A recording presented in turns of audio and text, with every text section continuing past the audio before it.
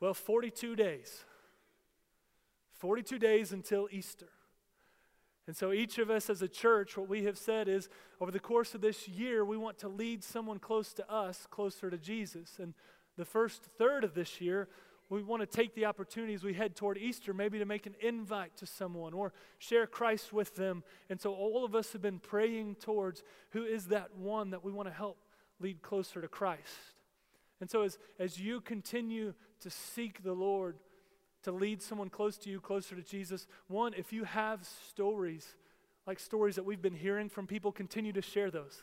Share those with people around you, because there's someone around you who's been praying for someone that they're not seeing any movement, and your story just might be the catalyst for them to continue to pursue the Lord in that relationship with the person that they're seeking to help lead closer to Christ. So continue to share your story, share the story of others within the FBG family, because we want to continue to see the Lord work in incredible ways. Now last week, we're going to continue in the book of Colossians, so if you've got your words, you can start turning there. We're in Colossians chapter 1, and we're going to start reading in verse 24. But last week we saw the warnings of the Lord, and how God gives a warning, and His warnings are always a sign of His faithfulness, right? He warns us away. It's God's goodness and faithfulness. It's one of the means by which God helps keep us in the faith, is He issues warnings. And those warnings give us direction when we're starting to wander away so that we might come back and pursue the Lord. One of the other means by which we stay in the faith is through other believers. There's other believers who help lead us toward Christ and help bring opportunities for us to stay in the faith. And there's no really greater example than Paul. And as Paul does that in Colossians, as he does that in this book and does it in other places, it is a reminder to us that God can use any one of us to be an encouragement to lead someone closer to Christ.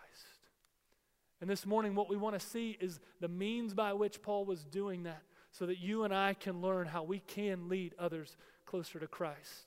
So if you've got your words, we're going to begin in Colossians chapter 1, verse 24. And just a reminder from last week, verse 23, it's going to be important today. Paul says that he is a servant of the gospel. So right before he gets into the passage we're going to read today, he talks about being a servant of the gospel. So I want you to remember that. Okay, verse 24 and following. Now I rejoice in my sufferings for you, and I am completing in my flesh what is lacking in Christ's afflictions for His body, that is the church. I've become its servant according to God's commission that was given to me for you, to make the word of God fully known, the mystery hidden for ages and generations, but now revealed to His saints.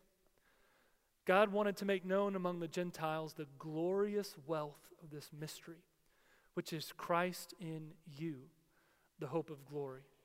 We proclaim Him, warning and teaching everyone with all wisdom, so that we may present everyone mature in Christ. I labor for this, striving with His strength that works powerfully in me. So if you go back to verse 24, look at how it starts. Now I rejoice in my sufferings. Those aren't usually two words you put together. Rejoice and sufferings. Or we think that sounds odd to put those things together. But when we really think about it, we can all give examples of where we found rejoicing in suffering or hardship of some sort.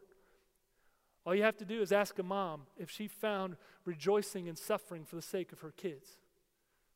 All I have to do is talk to family, mothers and fathers and grandparents, and ask them, have you ever found rejoicing in suffering and finding hardship on the behalf of your family? And every parent would say, absolutely. Absolutely. Every parent would say, if I can suffer or endure hardship so that my kid walks closer with Christ, I will do it. Because the reward of that is worth it. We find things in our life that are worth the suffering. And every parent knows that. Every grandparent knows it. I love talking to parents and grandparents in our church and hearing your stories of how you're leading your grandkids and your kids closer to Christ, because every time there's an element of suffering and enduring trial or enduring some kind of difficulty, but you do it with a smile because you see the end goal is worth it. So the question here is with Paul, what is the suffering that he's rejoicing in. And look at the end of that phrase, I rejoice in my sufferings for you. It's for them. These are back to family words. Families understand how to suffer for each other and find rejoicing in the midst of it. Now there's different types of suffering in there. There's an active suffering, which is the reality that as we live in this world that is opposed to Christ, we will experience the difficulties that come because we are Christ's children. So think about it. When Christ lived on the earth, what happened? His afflictions, he was afflicted for our sake.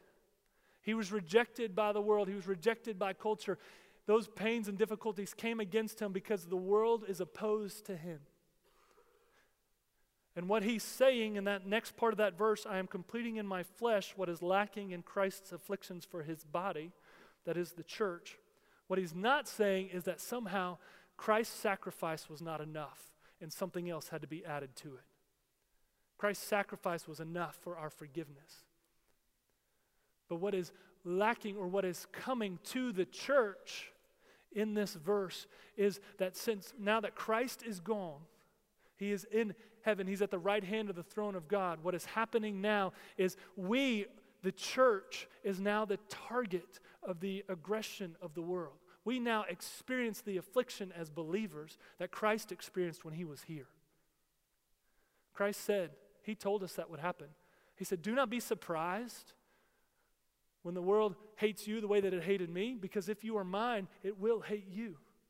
And so these afflictions that Paul is talking about right here, completing those, that is talking about the active. Paul is moving in to following Christ, and because he does that, there will be afflictions from the world. And since Christ was the target, we, as the body of Christ, now are the target of the world. The world will hate Christ in you. And that's what Paul's talking about. And then there's passive suffering. This is the suffering that we all experience that just comes from being in a world that's broken. Sickness, disease, famine, violence, old age, all these things that happen, tragedy, these things that happen simply because we exist in a world that's broken. Now, every one of us in this room would say that you have experienced some measure of suffering. Some of it active because you've claimed the name of Christ, some of it passive because we simply exist in this world. But the great picture here is that every one of us has experienced suffering. I go around the room and the stories of suffering would be immense. And see, what Paul is talking about here specifically is enduring suffering for them so that he might help lead them closer to Christ. That is intentionally done so they might walk closer with Christ. What we want to do is we want to run away from suffering, right? That makes the most sense. That's the most logical. But what we miss is the reality that we are all, no matter what path we choose, every one of us will endure suffering. And we have a choice within that suffering that we endure, what we're going to do with the suffering that comes. So here's the picture. If you had any doubt that every person suffers, which I don't think anybody does, but if you did, go spend a few hours in an assisted living facility. One of the things I love to do at times is to go into an assisted living facility and just begin to speak to people who are there. And you'll find that some people that you talk to, they're the most joyful people you've ever met. And you go, I could sit for hours and just hear their stories and just gain their wisdom and glean from them.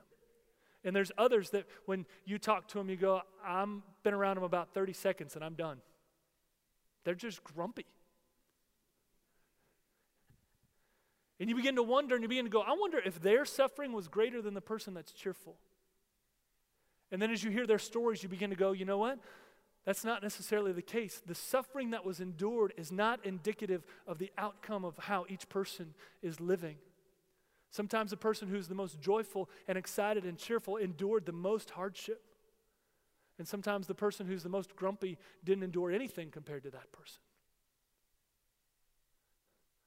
What is happening in that moment? There's something that this person was able to see and do that led them through the suffering more than the person who's over here and grumpy. See, for us, knowing that suffering will come and we'll all endure it, the active and the passive. What Paul was talking about was being a servant of the gospel and a servant of the church. Verse 25 at the beginning says, I become its servant. He's talking about the church. So we know Paul says being a servant of the gospel and being a servant of the church is worth whatever suffering may come. I'm going to give you a picture of that. Chad Warren, our connections pastor, and I, we coach our sons' baseball teams. We've done it for a few years, and this year we've got some 11 and 12-year-old boys. And most of the time with teams, you allow the kids to choose the team name. That doesn't happen with our teams. We pick it. Well, usually Chad picks it. And the reason he picks it is because it's highly intentional. Every team name that's chosen, there's a reason why, and it helps us coach the kids towards a particular direction. So this year we gathered the boys together before the first practice, and Chad announced to us that our team this year is going to be the Bison. The Bison. All right. We'll be the Bison. And what we begin to learn about bison is that bison are very different from cattle. So when a storm is coming, cattle, what do? They run away. They try to run from the storm. But bison turn and head straight for the storm. They charge into the storm. There's something about what bison see that they go right into the storm on purpose. The storm that's coming. See, here's what we tend to think. We tend to be more like cattle and think I can outrun the storm. What the cattle do is they're running and the storm's coming and the storm's moving faster than they are, and they end up staying in the storm longer. They end up enduring the difficulties of the storm longer, and they don't outrun it even though they thought they could. A bison sees a storm coming and runs to it, and guess what happens? They endure the storm goes past them, and they are on the backside of the storm. For you and I, we have to get past the illusion that somehow we can avoid the suffering of this world and know that suffering is going to come, and we have a choice of how we're going to endure that suffering and what we're going to do with it. And you know what Paul's really saying in this passage? He's saying, because of the gospel and because of the sake of the church, I will run into the storm, not away from it. Because it is worth it for you to know Christ and for you to stay in the faith and for you to walk with Christ. Do you feel that way? I know plenty of people that don't. It says, when I see someone who I want to help lead closer to Christ, that I'm going to choose to run that direction, run into it, whatever the consequences may come, whatever the storm may look like, I'm going to run into it so that they might have a chance to know Christ. He's talking about this suffering for the sake of others. And in effect, running into that storm. And he's become a servant of it and a servant of the church. So for you and I, as we look at the sufferings around us, we need to know the question is not whether or not we will suffer. The real question is, what path am I going to choose that brings the greatest reward and the greatest rejoicing? Because every path has suffering. We all know that, right? There is some difficulty in everything. You could talk about sports. I want to be a great athlete. Well, guess what happens? In order to train to be an athlete, you got to endure the pain. Or you want your business to work. Well, guess what's going to happen? You're going to have pain enduring in that business before it thrives. There is sacrifice that happens there. Every path we choose, whether in pursuing Christ or running away from Christ, there is difficulty. I want you to see 1 Peter chapter 4. Beginning in verse 13. See verse 13 and 14. It says, instead, rejoice as you share in the sufferings of Christ, so that you may also rejoice with great joy when his glory is revealed. If you are ridiculed for the name of Christ, you are blessed because of the Spirit of glory and of God rests on you. Verse 15, let none of you suffer as a murderer, a thief, an evildoer, or a meddler. But if anyone suffers as a Christian, let him not be ashamed, but let him glorify God in having that name. You see what Peter just said?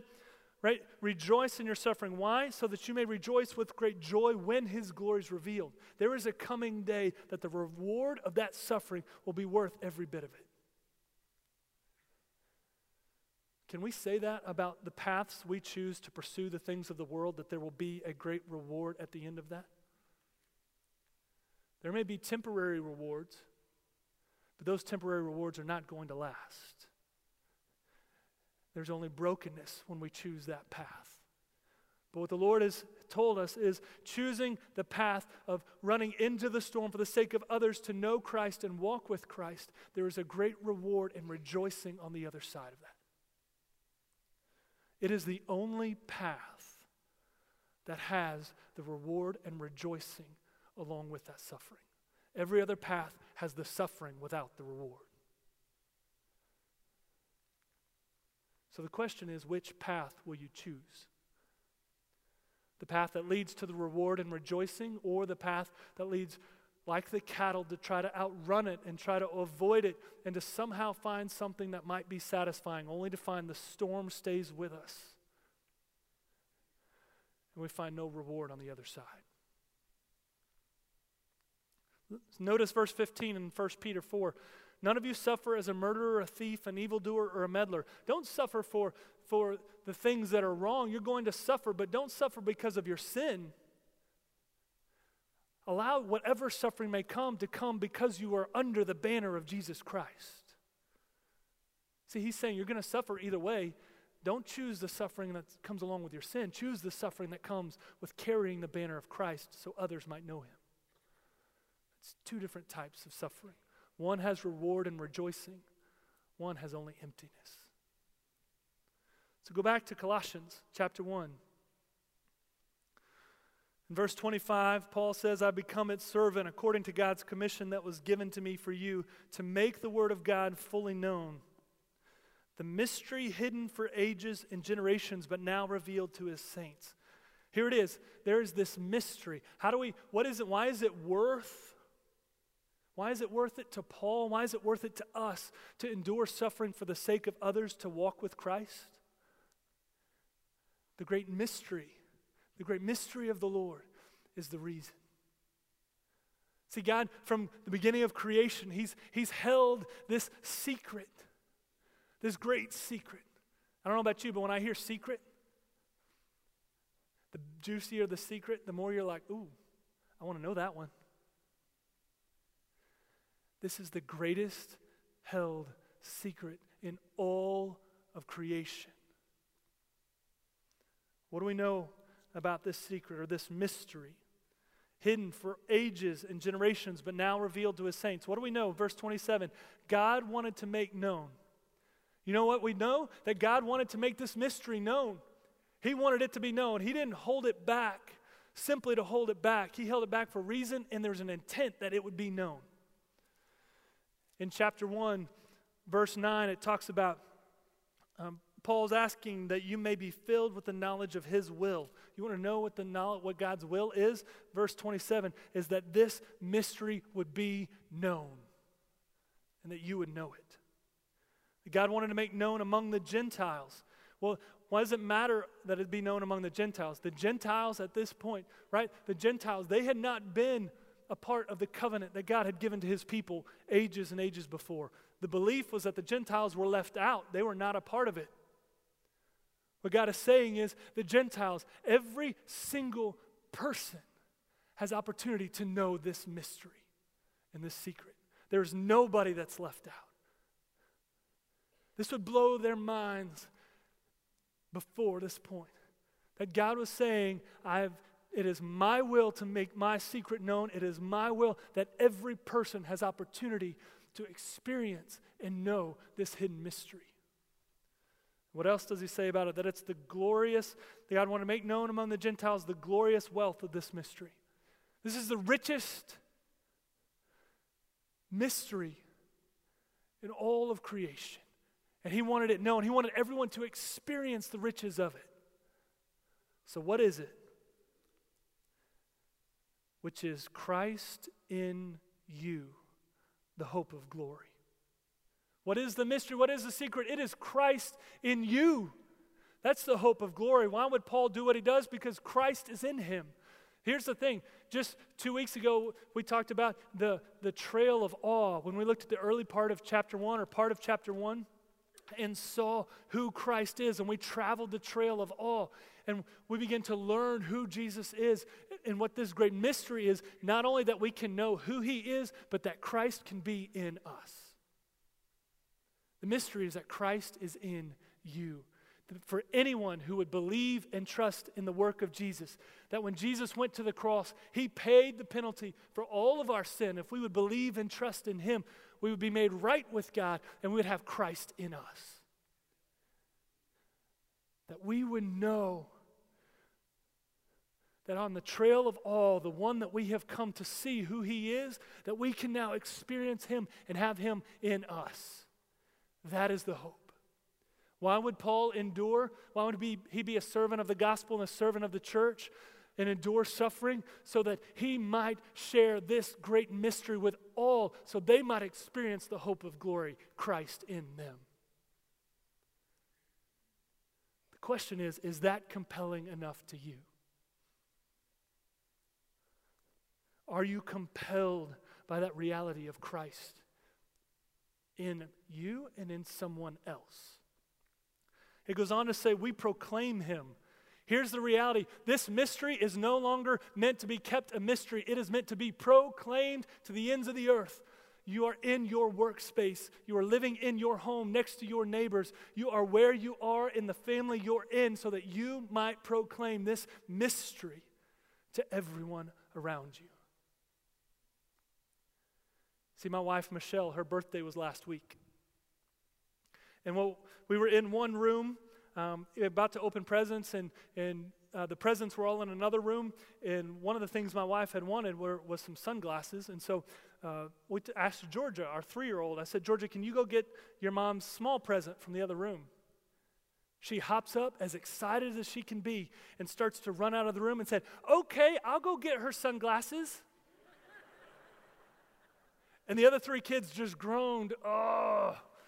And she runs out, she gets the present, she runs back in the room, you hear the pitter-patter, and she jumps up there next to her mom, and she goes, Mommy, here are your sunglasses. She had a mystery, and it was too good to keep to herself. She couldn't hold it in. We talk about it around our house that we don't keep secrets, we have surprises. Right? There are some things that are meant to be held until the right time, and then they're meant to be proclaimed. And that's what God was doing, was he held it for the right time, and then through Christ is proclaiming the great mystery that Christ can be in you, and that we are all called to proclaim that truth to the people that God's put around us. You and me. What we need are more proclaimers. Because there are people that don't know the mystery that is the hope of all glory, that Jesus Christ can be in them. And Paul said, it's worth everything to me. Philippians 1:21, why would Paul go into the storm? Philippians 1:21 says, for to me to live is Christ and to die is gain. And Paul goes on to say, it is better for me to go be with the Lord, but for your sake I will go on living here. What he just said was, look, it's best for me. I will be done with suffering when I go be with Christ. But right now, I'm going to run intentionally into the storm so you might know Christ. And I'll take whatever suffering comes so that you know Christ.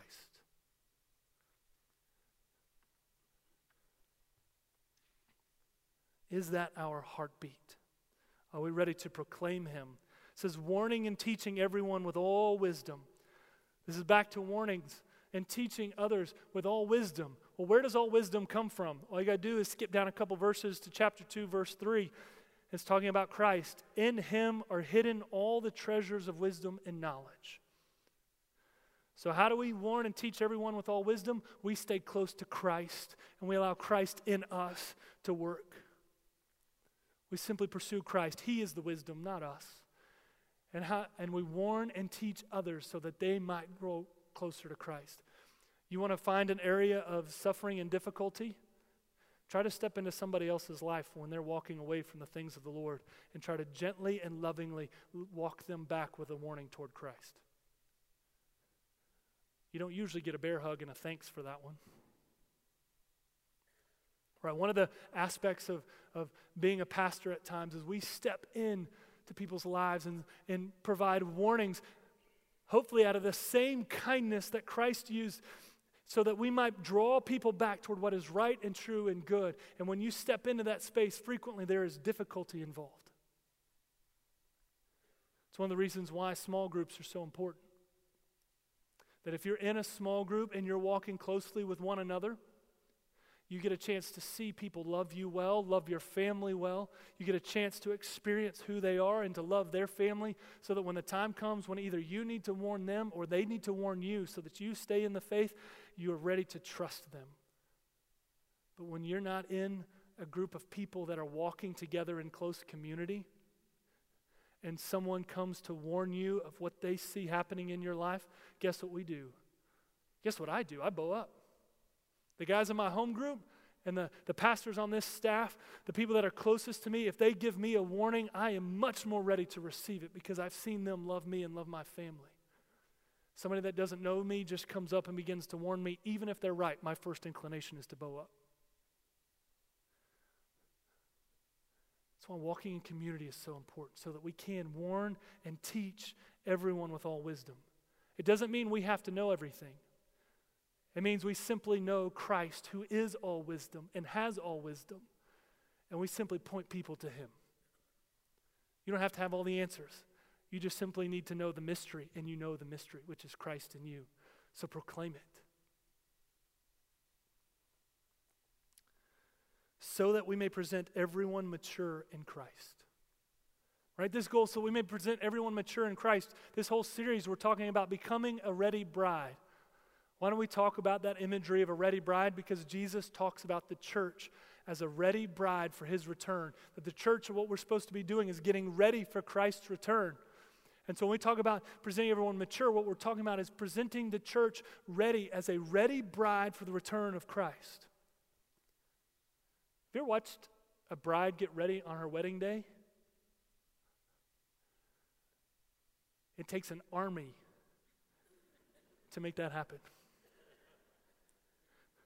I love doing weddings because I'll laugh the groomsmen and the groom, and they're over here in some little room, and they show up 15 minutes before they're supposed to be there, and they throw their tuxes on, and they do their kind of deal. And the bride has had a swarm of people around her all day. I'm not even sure you can see her up until the moment that she's going to walk down this aisle because they are getting her ready for that moment.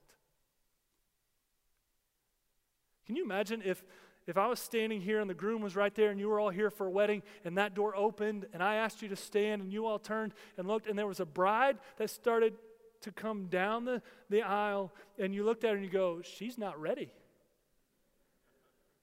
She's in her blue jeans and got holes in them. Her hair's halfway done. You would never forget that wedding. You would also wonder how much she was committed to that marriage. Does she really want to get married? If we're called to be a ready bride, the last thing we want to do is present people not ready for Christ. I'm sorry, I didn't have time to tell them about the great mystery, which is Christ. I missed preparing them. Or I was afraid of what might happen and what someone might say or what might happen to me or the results of what may come if I represented Christ. And instead we say what we're doing is leaving a bride unprepared for the return of Christ. And what Paul is saying is I give everything so the bride might be ready for Christ's return.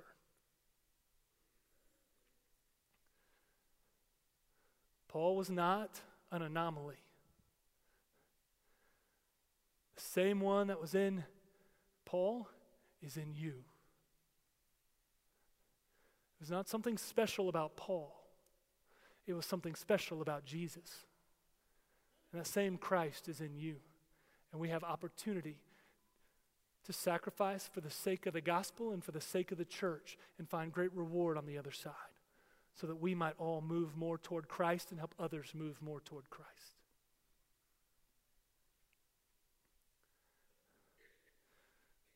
Look at how this section ends. Verse 29, I labor for this, striving with his strength that works powerfully in me.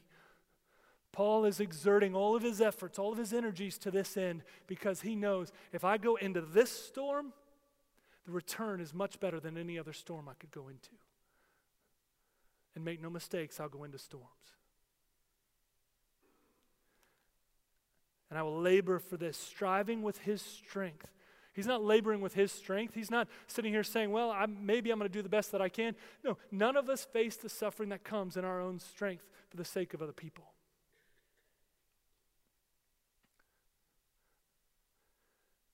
There was a time when I was in college that there was a song from Stephen Curtis Chapman called Bring It On. And in my youth, there was an element of that it says, bring it on, let the lightning flash, let the storm winds blow, let the hard rain come, bring it on. And the whole point was, whatever needs to happen so that we may walk with Christ, bring it on so that we may grow closer to Christ. And I have people caution, are you sure you want to wish for that? As if somehow I would make it happen? And what I've learned as I've gotten older is that there is still a reality to that. What Paul is saying is, bring on whatever may come so that others may walk closer with Christ. Now, is he rejoicing in that by saying, I simply want to suffer? No. What we're saying is, every person who has an opportunity to grow closer with Christ is worth whatever difficulty I face for them to move toward Christ. And some of us are really going to have to wrestle with that, because you may not believe that.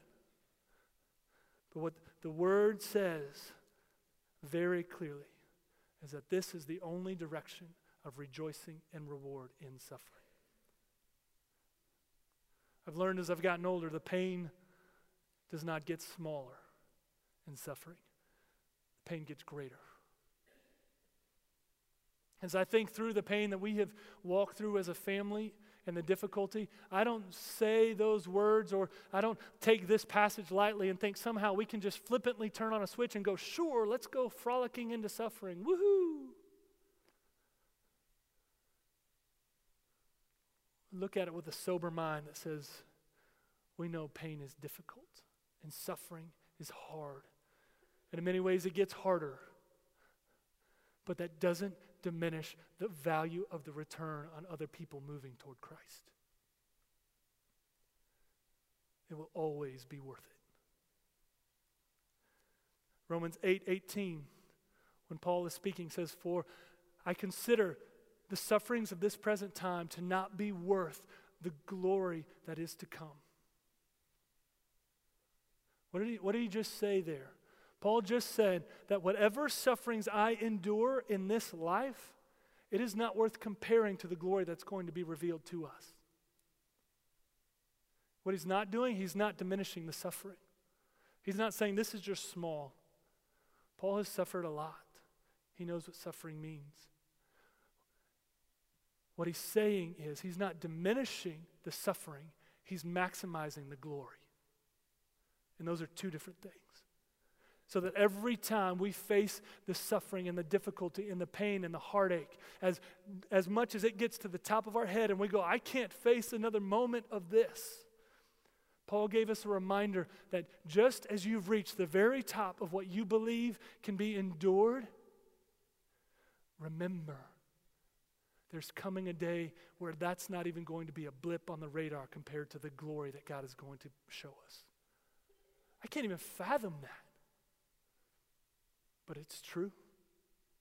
And so we cling to the hope of glory that is Christ in you, so that we might be like Paul, run into the storm for the sake of the gospel and for the sake of the church, so others might know him and others might move towards him.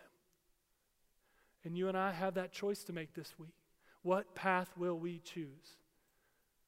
seemingly the path of least resistance, which is simply not a path of least resistance, or the path with great purpose that has rejoicing and reward on the other side in the strength of Christ, so that we might be a ready bride for the return of Christ.